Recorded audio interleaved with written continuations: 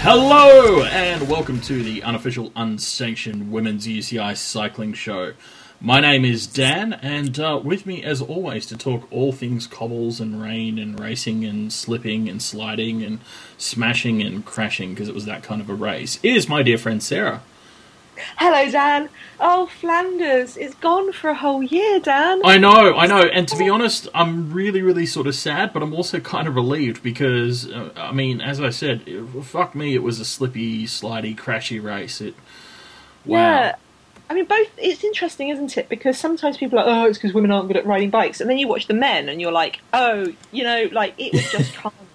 Yeah. Like, literally to the point watching the men where I'm like, I actually am not going to watch this anymore because I don't think I can cope with seeing any more riders lying at contorted angles on the road with their heads on a cobblestone anymore. Yeah, no, clearly the conditions on the day were very difficult. And, I mean, I think that's often the case when, when you get really heavy rain, it's actually easier to ride in that than it is in that sort of lighter, slick surface over everything kind of damp, wet rain.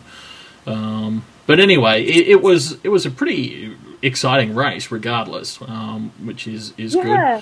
good. I think the cool thing that sort of, I don't know. I guess for me, one of the things looking into the race was to see where everyone was going to wind up, because we've seen some great form from several different riders, but this was sort of the first race where I was really looking to see, I guess, maybe more of where the teams were at rather than just individual riders. Yeah. And I mean, it's interesting because if you follow our podcast, you'll know that I interviewed Emma Johansson and Ellen Van Dijk in the last fortnight, and both of them said the same thing about Flanders, that this is not a race you can win by accident. You've got to be there all the time, and it's also one that you kind of need your team, and that was interesting. I mean, yeah, I almost don't know where to start. Do you want to start with the team stuff, or or do we start at the beginning, or do we start at the end? I mean, should we just have a race to give away the ending? Or I was going to say, usually you do give away. As I pointed out last week, I do always at least wait for the intro to be done because I'm a gentleman. So fuck. I do understand the basic importance of foreplay. Even. Oh my god! No, wrong metaphor. Too early. Not when it's all this crashing and bones breaking and. Hey, you do foreplay your way. I'll do foreplay my way. Okay. Okay, and ladies, as always, if you'd like to date Dan, we promise he's not all elbows in awkward places. Holy shit! I can't believe I just said that. Anyway, you know what I really liked about this, and I say this a lot, but there's kind of, when I was reading back about the race, because it's quite hard to follow because you're literally in the team car, there's nothing on TV, so we were following it through Twitter, and it was, the heroes of the day were obviously Richard Steeg from Boels Dolmans and Sem Versteeg from Rabobank, the mechanics, and Rochelle Gilmore, and then Jose Bean doing the UCI women's cycling accounts. Yes, yep. And it was hard. It was quite hard in places because you're literally the action happens so fucking fast. Like you're. This is the thing. It's like once you hit the Waldenberg, you're just climb cobbles, climb cobbles.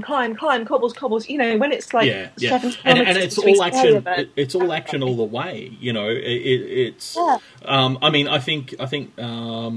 Gracie Elvin wrote her roundup of the race for Cycling Tips in their Inside Line series. And she said, like at one point she found herself in a break by accident, where she looked up and they had 5 seconds, and it was like, oh, I guess I see how this goes for a while. Yeah. And then talking about how she was basically secretly hoping that they would be caught, but that it was easier to work a little bit in the break than to constantly be fighting to stay on the front. So yeah.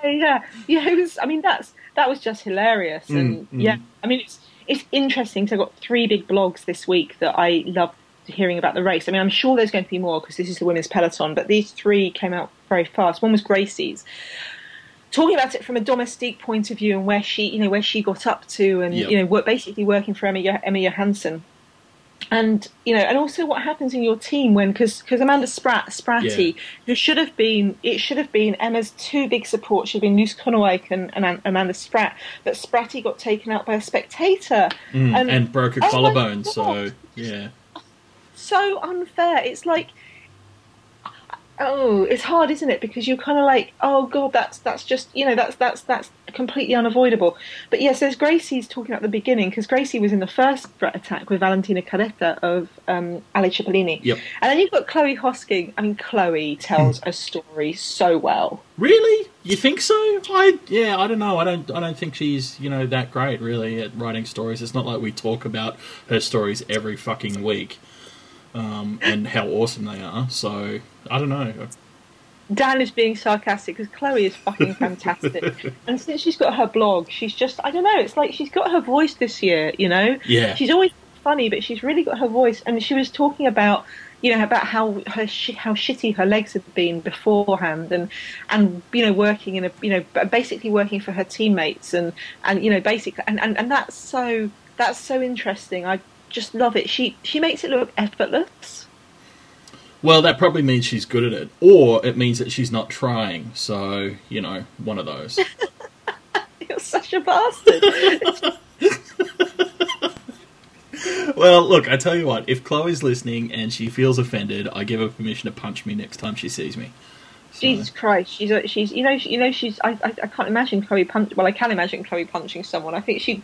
Let's just say I don't think she pulls her punches. No, I'm sure she doesn't. But But anyway, her blog was fantastic, and it was interesting because I think the team that did the most attacking throughout the race was Rabobank. I mean, they were just going all the time. You had Lucinda Brand in a couple of attacks, Roxana Knetemann, and all sorts of people like that. And you're kind of like, I really feel for Rabo because they were really giving it everything. Paulina Fran Prevot tried, Annemiek van Vleuten tried. Everyone tried. They all. I think every rider in the race put in an attack at one point. But you can't. But it's still not working for them, and they still haven't won a race this season. Which is kind of a weird thing to say. Like it's Rabo. Like what? I know, and it's not through lack of trying. I mean, what I'm really happy about is you might say, actually, fuck it, we're not winning races by being aggressive. We'll just sit on and chase. But they're not doing that. They're really making races. They're really lighting it up, being so exciting. But their big problem is they really want to win without Voss. Yeah, so I mean, I love that they're really still trying to be aggressive and win. But I think it's also really interesting watching, and we've seen this over the last couple of years, the way that more and more teams are really learning how to apply their own tactics and to take different situations.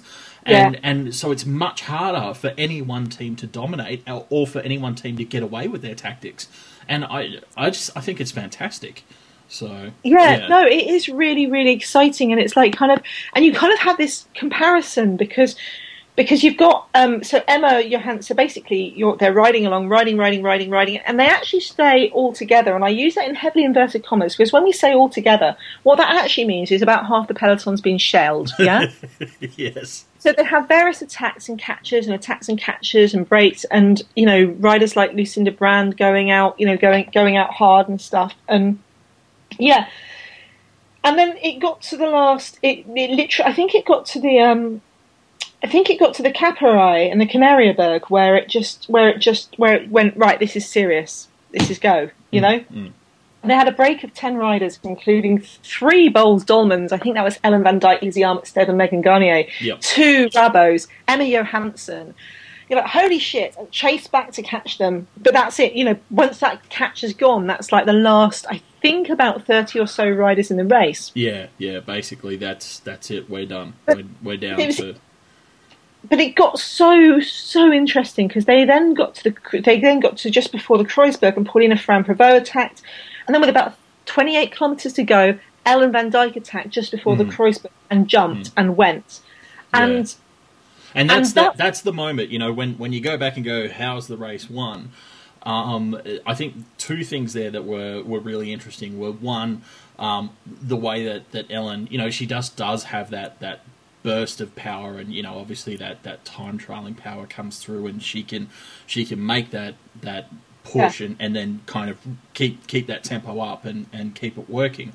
But the other thing that I found really interesting was reading Emma Johansson's blog afterwards, where she was talking through what she was thinking at that point in time too, because I think that really gave a lot of insight as to the other side of it too. Yeah, because then so basically you've got your situation is you've got this group at the front. You've got Kreuzberg, Kreuzberg, Paterberg, Alderquarant. I can't remember which way around they go. I'm so sorry. I'm such a shit classics fan. But you've got those three last climbs. And in Emma's blog, she said that she was. This is her writing on the Orica AIS race report. She was saying that she didn't want... Ellen jumped, and she knew that was a dangerous attack, but no one else was going after her, and she kind of thought that since Rabo had been so aggressive in the race, Rabo would go. But no one did, and she said she felt like people were looking to her. She had Lizzie Armitstead and Megan Garnier, marking her, and so she didn't attack. She thought, well, maybe we'll catch her, and we can catch her before the Alderquarant. And actually, that's not a bad tactical decision because Ellen, she's a super strong time trialist, but climbing isn't her speciality. Yeah. Although last year she really upped her game in the climbs. She did, but it is. I mean, you're right. It's a very valid tactic because I think it does make a lot of sense to sort of see if you can hold her at a steady, gap dangling off the front, but she hits that climb and she's not strong through it, then you've got a great chance to catch up to her without actually burning yourself out the whole way. Yeah. And as she said, I mean, the thing is, in that situation, I think there were there's a couple of Specialized, a couple of Rabos, a couple of. She was pretty much solo, surrounded by teams. Yeah. And and she said later on that she thinks Lizzie Armitstead's job was to mark her all day, because Lizzie just was with her all day. Yeah. And she said it was a really good combination of Lizzie and Ellen, because she said that Lizzie can jump, she's very explosive and she can attack. Ellen doesn't react as fast, but she's fucking powerful. She didn't put it that. That may be a little bit of Sarah transliteration, but the fucking powerful was implied. It was definitely implied. Yeah. And so basically, Ellen's storming off. Tiff Cromwell and Lucinda Brand give it a go to try and bring her back, but get caught. And then you've got three riders out chasing her down: Emma Johansson and Lisa Longo Borghini and Lizzie Armitstead. Well, okay, so you've got three riders out, but let's be honest, only two of them are trying to chase it down. And can you imagine? And this is how. I mean, this again. We're talking about back in the day when it was Nederland Bluet, circa 2011, I think. This is how Vos and Van Vleuten fucked over the peloton so many times. Yeah. When you're in a no-win situation, Van Vleuten's attacked. We chase her. We're just giving Vos a free ride, or vice versa. You know what I mean? And that's what's really interesting, is because that combination of Ellen and Lizzie is just to die for, isn't it? Though it's going to be interesting to see how many times we see this same script play out over the season. I think. Yeah, and this isn't new for Lizzie either, because back in the day when it was the Cervelo test team, you'd have Lizzie and Sharon Laws attacking early and making people chase them down, so that Emma Pooley could make her jump. Yeah.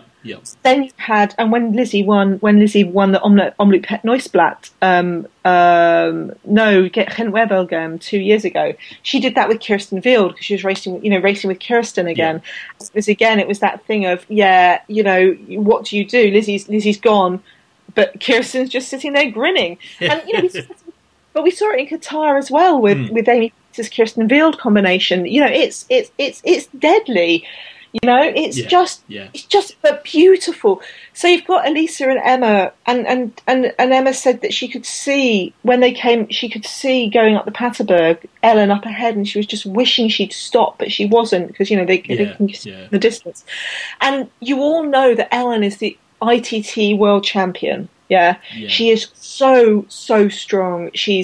If she's on her game, if she's got, especially if she's got the climbing legs, if she's hitting those climbs and maintaining power through them, then she's got it made.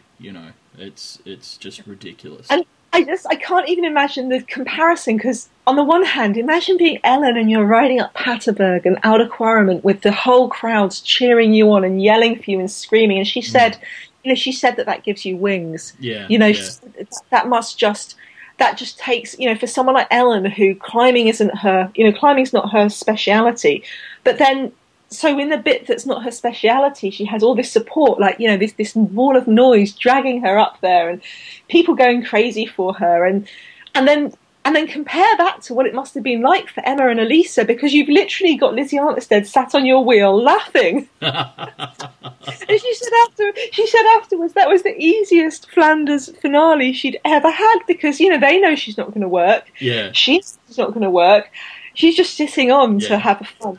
And well, then basically, she's got the best job in the world, because her job at that point is called free ride to second. So, yeah.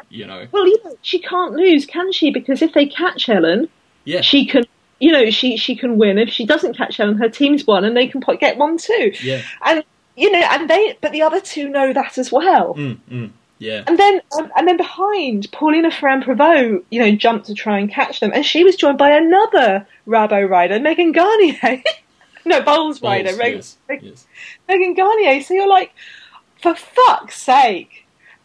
Just Bowles, Bowles have really got it dialed at this end of the season. So yeah. And it's for these races as well. I mean, I don't know.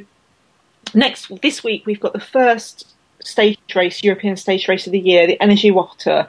So it's going to be interesting seeing how Bowles work in that, because you've got it might be that a team like Rabo or Specialized can or High Tech can get them. Yeah. Stage race is a very different beast, and we don't know how someone like Lizzie will do over a stage race. Really, I mean, she did do some. She got better over the end of last year to win the stage races, but it's if you're training for classics races.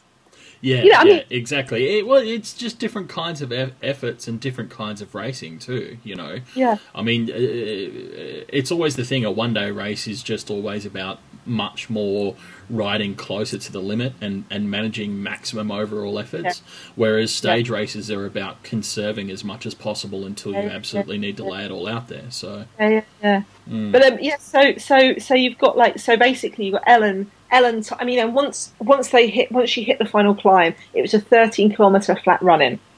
Yep. So totally not her thing. It's Ellen. I mean, it's just, oh god, that the only way that could have suited her more would have if it had been a long straight downhill. Well, she does she does like corners. But my point is that's the only way it could have been easier. I'm not saying she can't do corners. I'm just saying the only way that could have been easier. So, I see. Yeah, but so behind them, so the trio the chasing in inverted commas trio, I think they ended up in a group of 10. But 10 kind of chasing her down, and of course Ellen gets the end, wins, just ecstatic. Sprint for second, well, Lizzie. Oh, big shock there. And the sprint for third, which was really the actual sprint, I guess. One by Emma Johansson, Elisa in fourth. Elisa fourth. I mean, I guess Bowles could have had a better day because Megan could have come third. I mean. But I'm pretty sure they're not complaining about that. I'm reasonably sure that they got back to the team dinner table that night and nothing was thrown over or chairs kicked or people denied their allotment of gruel or whatever the case may have been. Gruel. Please, sir, can I have some more? No, you didn't win. No, you didn't get third. So it was and you have all the things afterwards, like Ellen saying, did I just tweeting, did I just win the Tour of Flanders? Am I going up there with Fabian Cancellara? And I mean, obviously Ellen and Cancellara are quite analogous, I think. I mean, Canch has been around for longer, he's older, but so he's obviously got more success, but they're the same kind of thing. Similar skill sets, similar kind of riders, very strong, powerful, known for their ITTs, and Cancellara more so for his classics, but that's where Ellen's growing. Yes. Ellen's only 27, and she's been mixing her winters up with track and road for the last couple, for all the time. This is the first year she hasn't been racing on the track maybe last year was the first year that she hasn't been racing on the track as well. So what's the lesson that we can take from this? Trackies, give it up and focus on the road. That's how you succeed at the classics. Yeah, that's not me. Sarah said it. That's Sarah wants you to all ride road. No. You know what the solution is? Move the track season.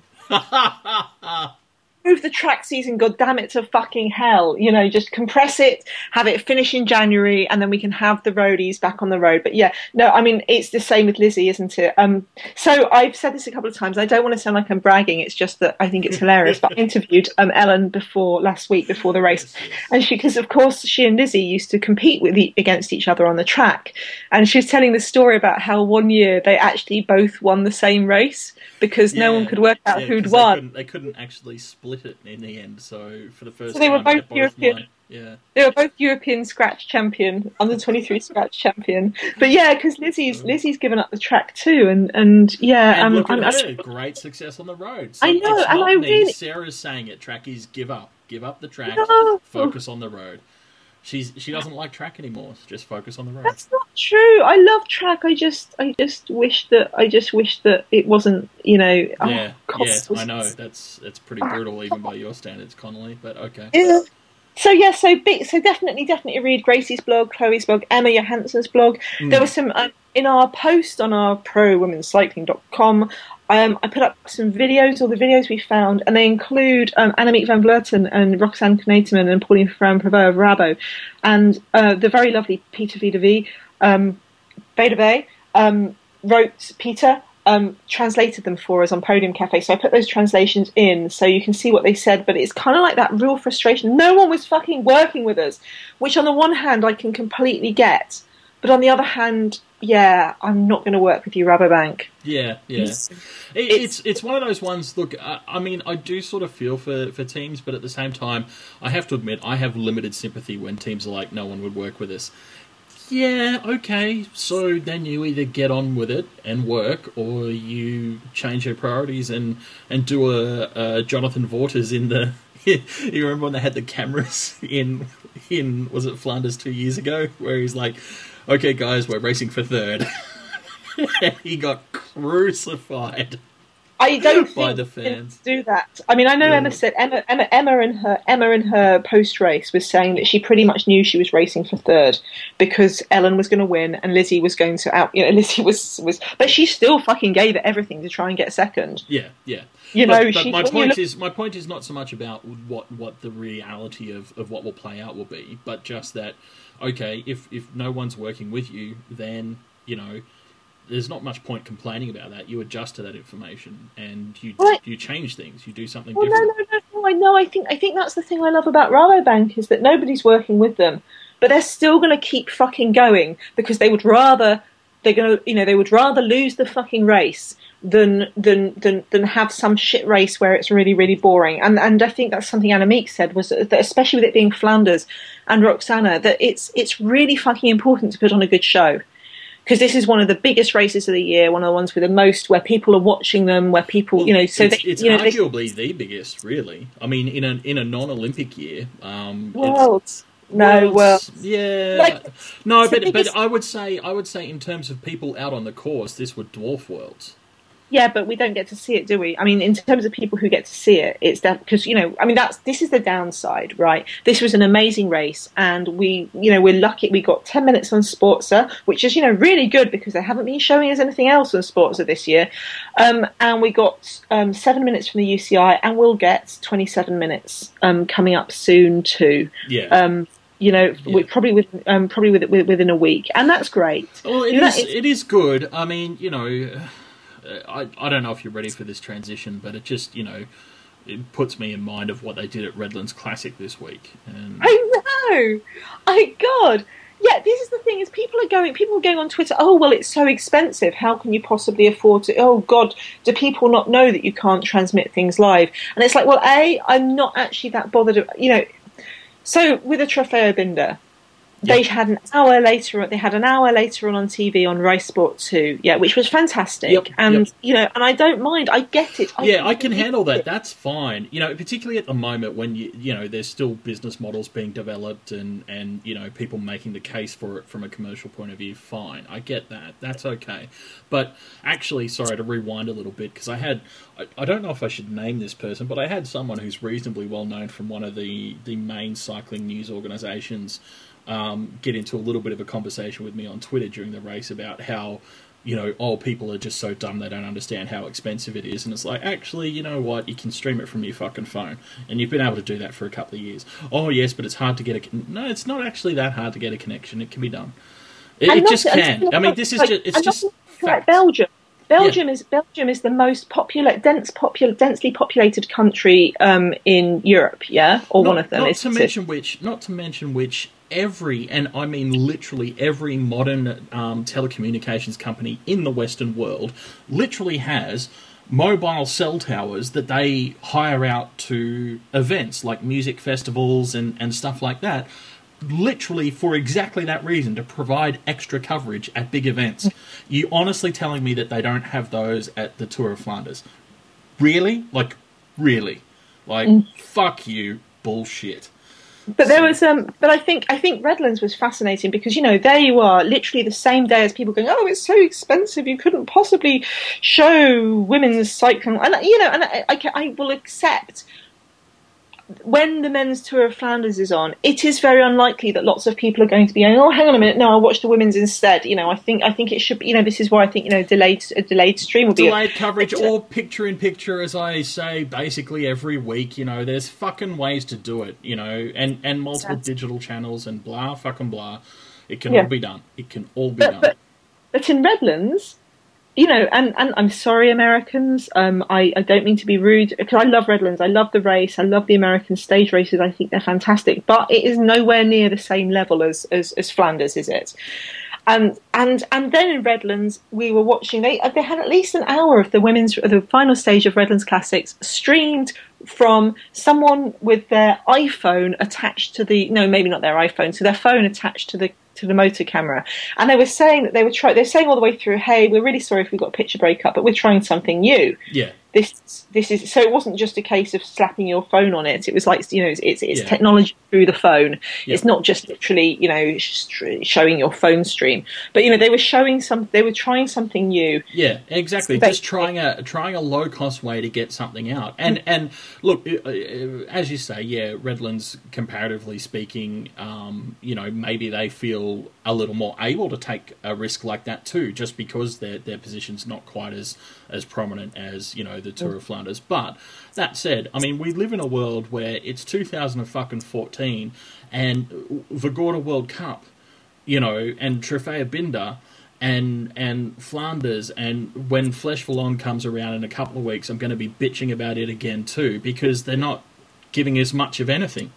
Yeah, but well, no, you can't diss Vagorda because they are. No. Look, they're trying. I'm not dissing them, but at the end of the day, when you've got a fixed camera on the one climb on the course and another fixed camera at the finish line, and we're getting 2 bursts of 10 seconds of video every lap, and that's it. I mean, obviously, anything, like a fucking iPhone taped to the motorbike in front of the race, is better than what we're currently getting. Is my point. Well, yeah, the bar is so low for anything. But we have got better than last year. It is better than last year, Dan. Yes, because races have taken to taping iPhones to motorbikes. So, yay. I really, really liked the article on the Raw by Tim Renaudin. Oh, yes.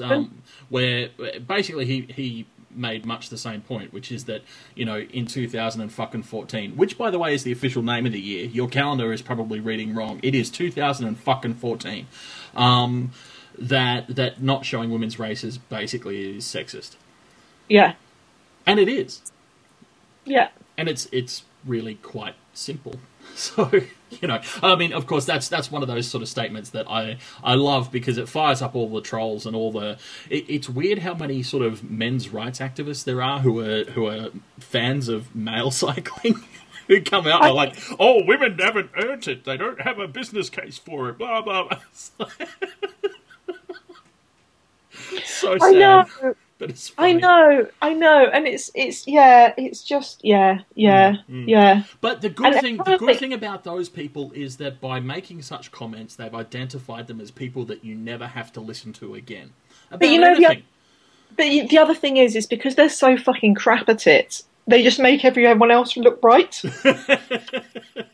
Because when a guy, and sorry, it's not all guys, it's a certain subsection of guys. But when a guy comes out and goes, "Oh well, no one wants to watch the women race," and you're like, look at my fucking Twitter stream, look at my stats, look at the stats on our blog. How many people click wanting to watch it? How many people click on my Twitter? Yep. My Twitter, how many retweet routinely the biggest performing posts on our site are the how to watch this race information. Yeah. How to watch the races set information, and I hate Assos Girl.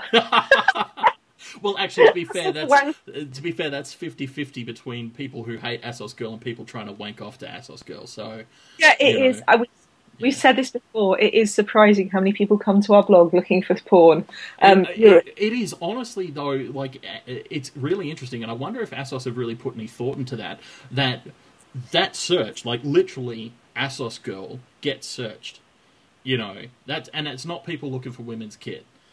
So just because the variations that you see on that search, yes, yeah, but yes, and we've said this before, but if you're looking for if you're looking for a new market, big short porn way forward. Redlands, because Redlands also streamed their crits live as well, so it wasn't just the final race. But yeah, Redlands was won by Taylor Wiles overall. It had been led by Leah Kirchman. Leah had led basically the whole way through. And Leah was just, what was interesting was everyone was saying on the penultimate stage when she won the crit, and they're like, hang on a minute, your GC rider's not supposed to win the fucking crit. Yeah, but Optum really went at that crit hard, so... Yeah. So amazing for Taylor. Must be pretty disappointing for Leah and the team after such a strong week. But but it makes for great racing, and honestly, that's the growth of the sport. The more competitive the racing, the better overall. So. Yeah, and Taylor won it because on the final stage, it has a hill in the middle of its laps with a hill, and oh my god, it was so nice seeing Sharon Laws out there. Oh, it was Sharon and Amber Neben, and I can't remember who the other rider was, but both Sharon and Amber were pretty badly injured last year. Yeah. So and Amber got fucked over by her team, so it was just lovely to see them both there, and then. After they got reeled in, it was Sharon's teammate Mara Abbott of United Healthcare and Taylor Wiles went out together. And it was interesting listening to the commentary because they were pretty much assuming that Abbott would drop Taylor like a stone on the climbs. Yes. And Taylor was 30 seconds up on Abbott, and they were like, yeah, but Abbott can still win this race. Oh, actually, but it didn't happen. And Taylor kept on and kept on and kept on. So Abbott won the stage and Taylor won the race. And it was just, I'm delighted for them. And, Specialized Lululemon are such a fun team. And to win on the final stage, absolutely gutting for Optum. But, but they rode so well and so teamy. And, it was just lovely. Really fun race. Oh, and it is a great race, and and everything else aside, just to bring that full circle, really do want to applaud and hats off and whatever to Redlands for experimenting with the technology and actually giving something a try, and hopefully that will continue.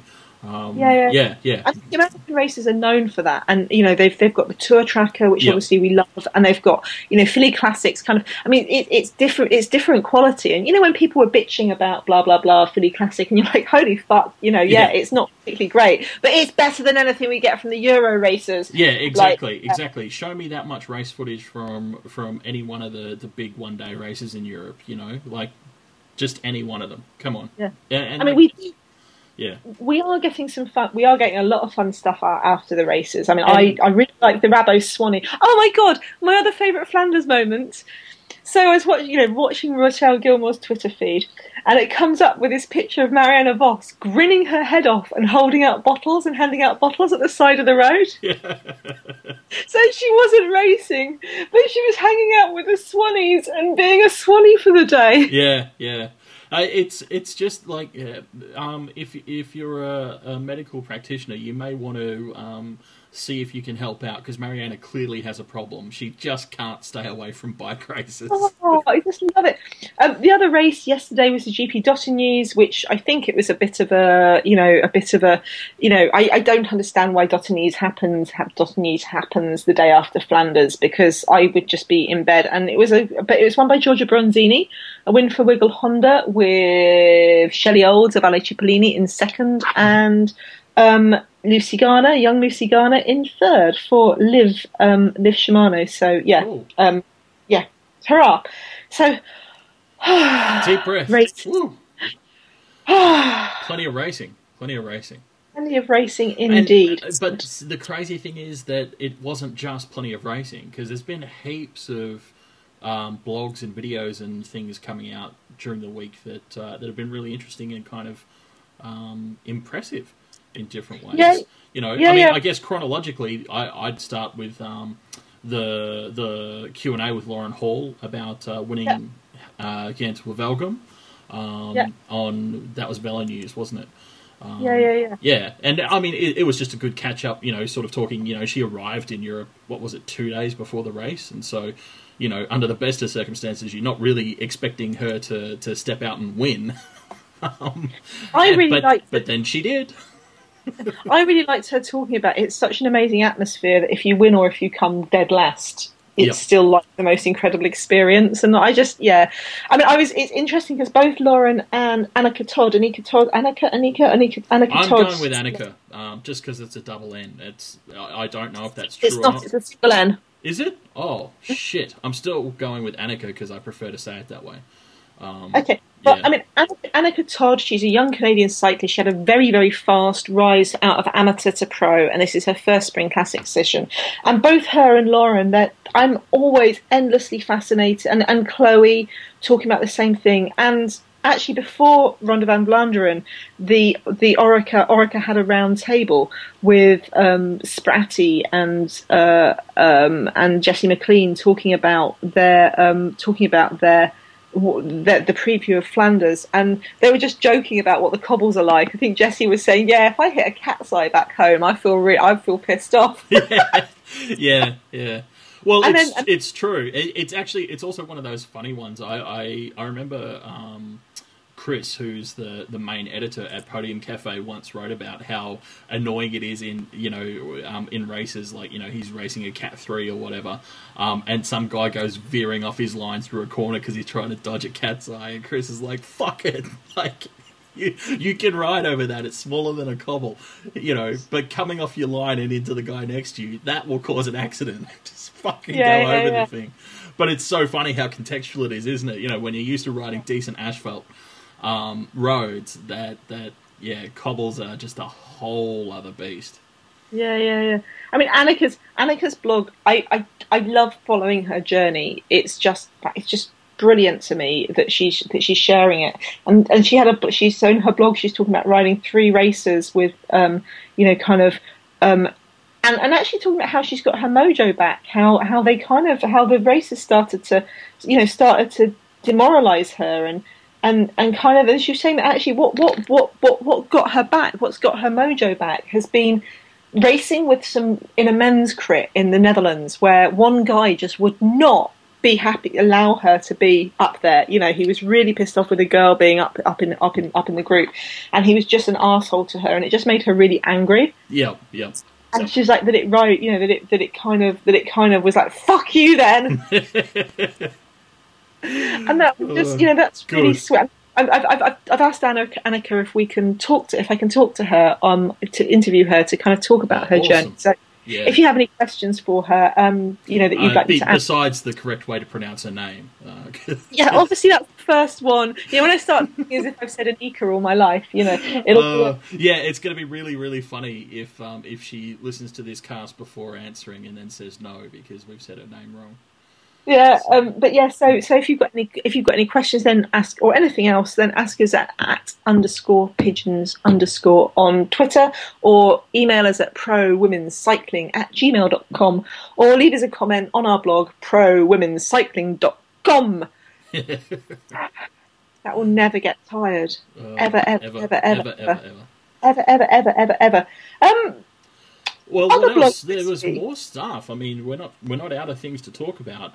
That's that's This is one that you showed me. So just to be fair, I have to acknowledge that you showed this to me. But I loved Accidento Bizarro's blog about casual street sexual harassment of women being like a cyclist.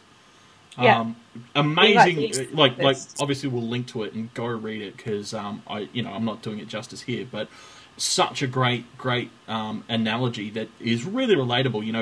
The thing of when you can hear that truck coming up from behind you, and you sort of it's going to pass you, but the question is how close is it going to be when it passes you, and that's what it's like when you're walking home and you see a group of lads walking the other way and it's evening time and stuff like that. Like just a whole bunch of very clear and specific examples that relate, I think, very, very well. Obviously, being a guy, I understand exactly how that relates to the experience of a woman. So,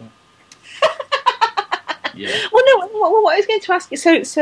Accidental Bizarro is. She started off talking about how a woman goes out on the street with a camera and she starts, telling builders to show us her ass, etc. And it's like saying, well, actually, that's a really bad analogy because it doesn't work. You're still a 5'4" woman yelling yeah, at a 6 foot builder surrounded by his builder mates. That's not going to. It's just not the same. And so she's talking about how it's like the unexpectedness of riding. And I guess what I wanted to ask you was, obviously I'm a girl, I know what both of those sorts of things feel like, but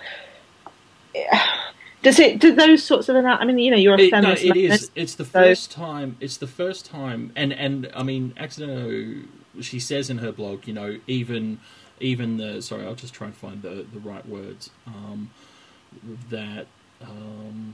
Even lovely, right-thinking, educated, feminist-leaning men find it difficult to understand sometimes. And I'm probably some of those things, not necessarily all of them, but some of them. And so I've always sort of considered myself sympathetic, but reading this, even for me, did have exactly that kind of. It gave me a relatable sense of that emotional turmoil, like that little bit of disquiet in the pit of your stomach, of yes. tensing yourself. Oh my, this something could happen. Be braced, be ready. You know, and that even without any intent of menace, being deliberate, that's just not an option. You can't assume that the car coming out of that side street has seen you and will, give way to you. You just can't assume Mm. that, and so yeah, I did find one of the things I really loved and appreciated about it was that it gave me a glimpse of a visceral response that made sense. Absolutely. Yeah, because you've had people, you talk about, even when you're on your motorbike and you're an intimidating guy. I try to You're be. I sorry, do sorry, try sorry, to sorry. be. Ladies, if you're listening, he's not intimidating, he's manly. Um, you're not someone who people would, you're not the first person someone's going to pick on. Generally, no. And because you're a tall guy, and on your motorbike, and it's like if people are willing to try and kill you and threaten you and stuff and do awful things to you. And she says it's that. She says, when you see someone about to pull out from a side road and you lock eyes with them and they definitely see you and they pull out anyway. This is people people you thought were okay, saying and doing things that make you want to weep. And Hmm. it's like, yeah, that's the thing, is like Yeah. it's hard to explain sometimes because you don't want to offend your guy friends because most guys are absolutely lovely Well, and you and could never do also, things like that. but it is true that guys have a tendency to respond and go, "But I would never do that. That's horrible." And it's like that's actually not the point. And I think that's actually I mean, I guess we're way over in talking actual feminist theory now, which is fine by me. But it is that I think guys really have to work to get past that selfish and personal response where I they're wouldn't do reacting it as so if they're being someone else does attacked. it. So, Yeah. yeah. I think I wouldn't, and I think that's it. Like when I've had guys tell me I shouldn't be so stupid. I should just walk through the park, at night, and I shouldn't let fear rule my life and stuff. And you're like, holy shit, and kind of, or get really angry about shit. But you're saying, and it's no, I'm not saying all guys are sexist. I'm just saying that you can't. That you have to, that when you're walking by yourself at night, you have to assume that something could happen. Well, and these are exactly the things, and I mean, interestingly, but it's part of why I think bicycle skills courses are actually really important. We've talked about those, particularly for any riders, but obviously we've highlighted ones that are for women who are coming back to or just getting into bike riding. But I think those things are important, and it's also part of when I got my motorbike license. I had to do a 2-day course, which literally the first thing the instructor said is, you have to assume every car is trying to kill you. Yeah. I mean, and that's the thing. The simple fact is that 99% of cars aren't trying to kill you, but you don't know which one's the one out of the 100. So you've got to assume they all are. I mean, and it's a terrible thing, when your little nieces first have their first, when it's awful because there's the flip side of that analogy is actually it shouldn't be, the onus shouldn't be on the bicyclist and the motorbikist. The onus shouldn't be on the girl walking alone. Yeah. The thing should be on the car drivers. Do not try and kill people. And guys, don't try. Take care of more vulnerable road users. Take care of more vulnerable members of society. And yes, absolutely, guys, just don't assault anyone today. Let's start there. It's terrible that it has to be said, but it really does. But let's just not do it. If we're all such great guys, then let's prove it by not assaulting anyone today. Yeah. But I guess it's also about people's understanding of it, because people who are nice people, who think they're nice, decent people, who will slam on the brakes or who'll try and overtake you too closely, or who'll risk your life. Like the woman who slammed on her brakes in front of me to teach me a lesson on a wet road because I'd overtaken her and she overtook me at Christmas Eve, and she slammed on her brakes. And the road was wet. I put my brakes. I just went straight over the top and landed on my head. And she was absolutely horrified at what she'd done. But it's like, but you've got to know. It's like, but it's not like you can fuck, man. You're anyway. Yeah. The point is, it's a really good blog, and you should read it. And I've got a segue. Oh wow! Okay, cool. And it's a segue without at all, and I'm taking Dan's analogy of prevention stuff off the table and just talking about this separately. But in Australia, they have this new program, and it's called the She Rides program, which is a national program for women over 30 who are looking to ride more, whether for health, transport, fitness, or fun. And they're going to develop bike skills, achieve health and fitness, and just connect with bike racing and share a love of bike riding.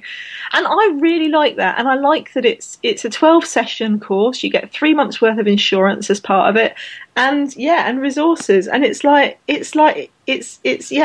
A really nice course. Who are the instructors on the course? Just they are do they nationally accredited coaches. Do they let guys be instructors on the course, is what I'm asking?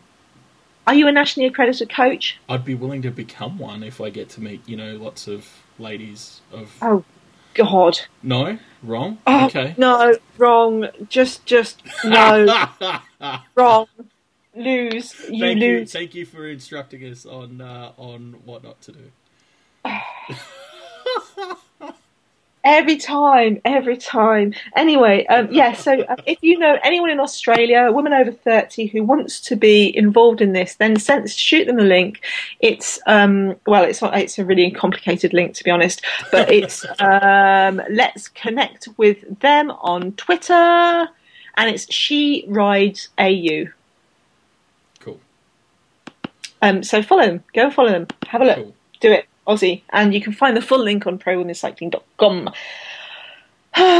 Also in Australia, And also, I two things in Australia. I really like Claire Dallett's blog on coming back from breaking her hip in a bike accident. Yeah, that's a pretty brutal story.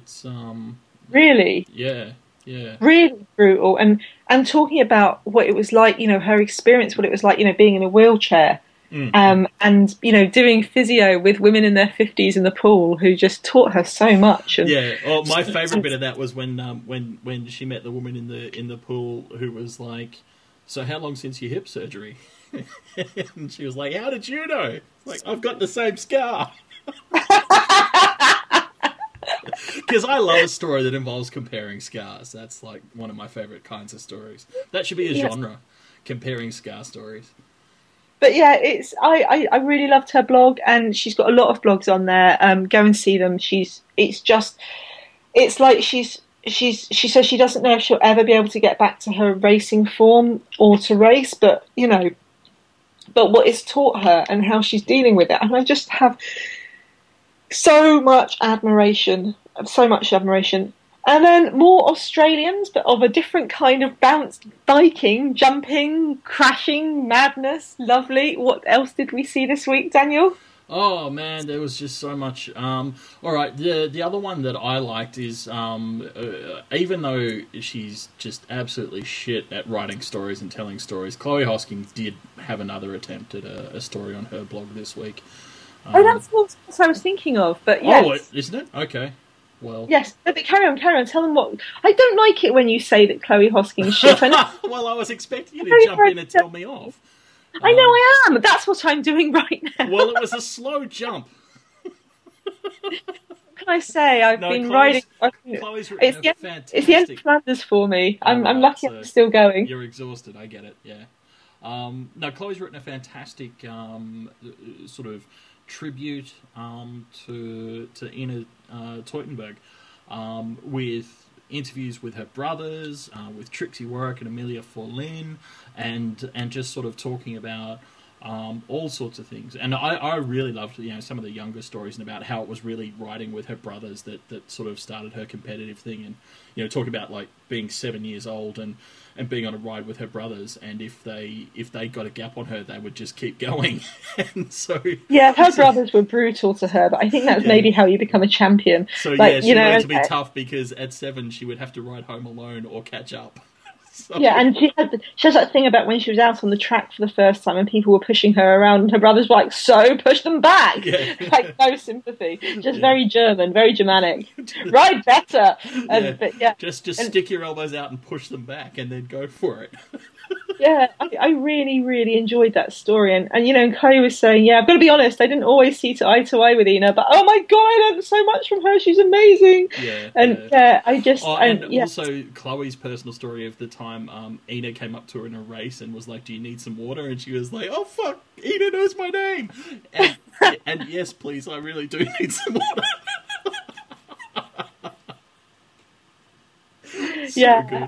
So impressive. The Aussie story I thought you were going to say that would lead into was the Caroline Buchanan video. Caro, what a great bird. Caroline Buchanan is the reigning BMX and cross fours. Four crosses world champion. She's got a great video out, which is sort of, I assume it's the first in a series just because of the way it's titled, but is basically going to be following her and her season. So this one's sort of talking about what 2013 was for her, and has some. I just found it really charming, utterly charming, actually. The way she was like, in a post-Olympic year, and you're on the start of another 4-year Olympic cycle, so you kind of want to keep it interesting. So I decided I'd try and win 3 world championships in 56 days, and I got 2 of them. So that's kind of the box ticked, I suppose. So I probably won't try that again this year, but. So awesome. And then she goes on and talks about, her 2014 plans. Yeah, so I really want to, reclaim my BMX World Championship and National Championship and European Championship. And then the World Cups, obviously. And it's like, oh my God, you just want to win everything you're entered in. Just say it. We love Caroline Buchanan, and she's just so much fun. She's like, yeah, I can't do the Aussie accent, but she's just really just adorable. And if you look at her Twitter stream, there's a remarkable number of Caroline Buchanan racing with very young girls, going, "This is so great! These are the stars of the future." She's just, I love her. That's the thing. She's such an awesome fan as well, and you know, she's also very aware across all cycling disciplines. You know, and yeah, she's just a perfect ambassador for cycling in general. She's fantastic. Yeah.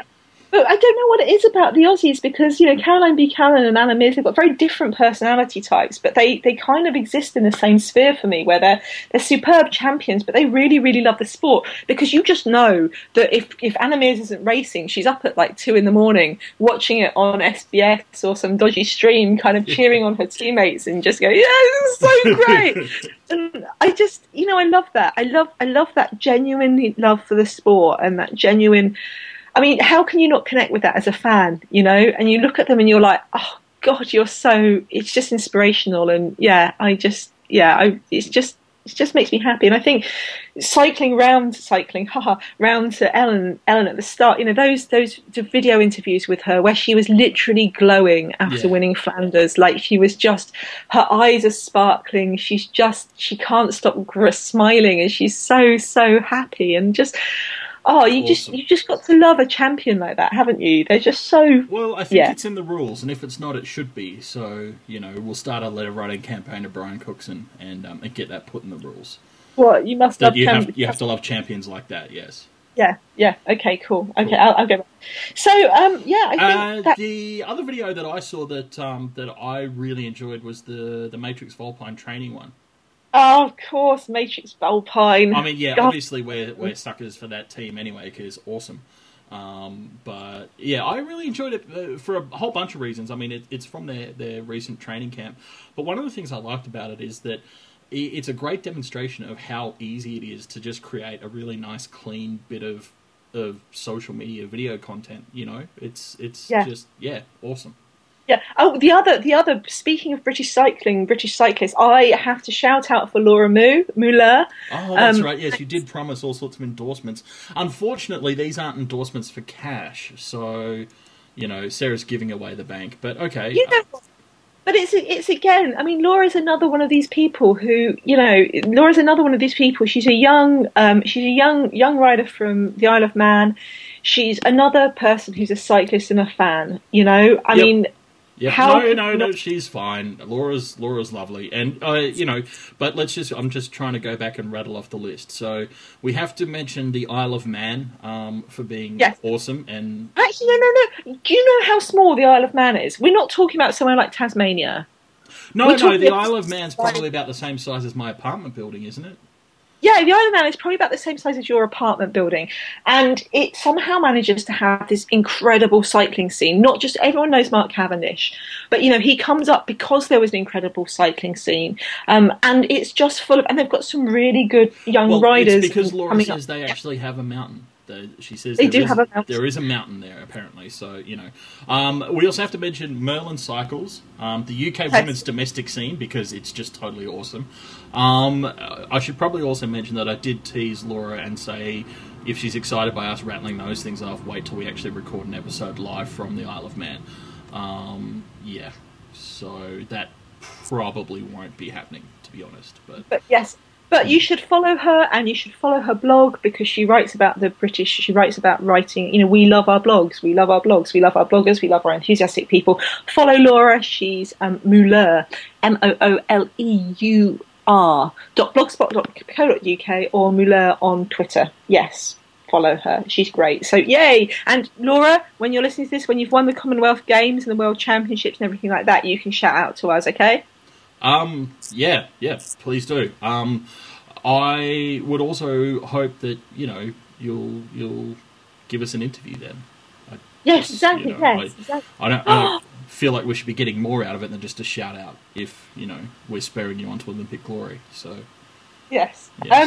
Also, you wanted to mention there's some sort of a play on in the UK for the Tour de France depart, isn't there? If you're in England, I went to Union Leeds. I lived in Leeds for years, and I love it. And they have one of the things that's great about Leeds is the West Yorkshire Playhouse, which is a really exciting theatre. Does all sorts of brilliant productions, and to coincide with the Grand Départ of the Tour de France, they've got a play called Beryl, which is about the British multiple champion Beryl Burton. It's the play that's been written by Maxine Peake. Maxine Peake is a fantastic British actress. Look up Maxine Peake; she's wonderful. And it's an adaptation of the radio play that Maxine wrote that was on Radio 4 last year. So if you're anywhere near Leeds or Yorkshire or the Grand Départ, or you just want Leeds is a great city, go to Leeds for the weekend. Oh God, yes, have a good weekend in Leeds. And watch Beryl. It's great. West Yorkshire Playhouse. Go see. Cool. I don't have any cycling-related plays to spruik, so I guess that means I'm done. Yes, this week's racing, we have the Women's Tour of Thailand. I have no idea. If you have any idea, let me know. I can't find anything. Pretty sure it is in Thailand, but we could be wrong about that because we've not been able to find any info. So, but two fantastic competitions this week. Yeah, from the 9th to the 13th of April, we had the Energy Walk Tour. So this time next week, expect Dan and I to be laughing about riders in the canal, bubbles, wind, rain. It's on TV, people. Well, there's 15 minutes every night at least on TV. I'll put up a post on our blog, prowomenscycling.com. First European race of the season, always a really good one. I mean, this is basically... this is the one where people who haven't ridden it for the first time go, oh yeah, look at the course, it's all flat, it's going to be boring. It's in the windiest part of the Netherlands. Yes. It's one of those ones, you know how when they talk about like the really big climbs like in the Alps where it's, 1 metre vertical for every 10 metres horizontal or whatever? This race is one of those ones where it's 1 metre forward for every 3 metres sideways, kind of. Or back, yeah, or yeah. Like, when we say it's windy, we're talking, everywhere else in the world, it's batten down the hatches, shutter the windows, hide in the safest room in the middle of the house, kind of windy. There, they just call it wind, but, everywhere else it's called gale force wind or... Yeah. The other thing that's happening this week from the 10th to the 13th is the Paris Cycling Track World Championships in Aguascalientes. This is the first UCI level race since the Paralympics. Wow. And the paracyclists, track racing is incredible, but if you have not lived until you've seen track para tandem racing, oh my God, it's sprinting. Like normal sprinting takes quite a lot of bike handling skills. You're just doing this on a fucking tandem. Holy shit, it's amazing. So support our riders, support the riders out there. If you're Aussie and British, we've got a lot to support, and if you're Dutch too, but it's fantastic. Absolutely worth the support too, because bearing in mind, as we've touched on previously, these athletes don't get as many opportunities to ride, particularly at this top international level. Oh my God, they don't at all. Yeah. I mean, you're talking about people who still have to do the same amount of training, the same amount of commitment, the same amount of, not going out on a Friday night with your mates as everyone else, but they don't get to ride and they don't get to, they don't get to race because there aren't the opportunities. So when the opportunities do come along, oh my God, they're on fire. They're just really, really athletes. And yes, if I can find a way to follow it, I'll of course share, but it might just be a case of looking on Twitter. But we do have the likes of the amazing Jodie Cundy and Greta Nymanas and all the Aussies and people like that, Alexandra Green, all are amazing Twitter people. So I'll put something up on the blog, how to follow it, I'm not quite sure, but hopefully we can help. Cool. Awesome. Well, I guess that's as good a point as any to take a pause and say, hey, thanks for joining us, and we'll talk to you again next week. Yes. Flanders may be over, but the cobbles don't stop. Baby rock to the break of dawn or wooey drop or something. This may be my favourite finish ever. Thank you for listening.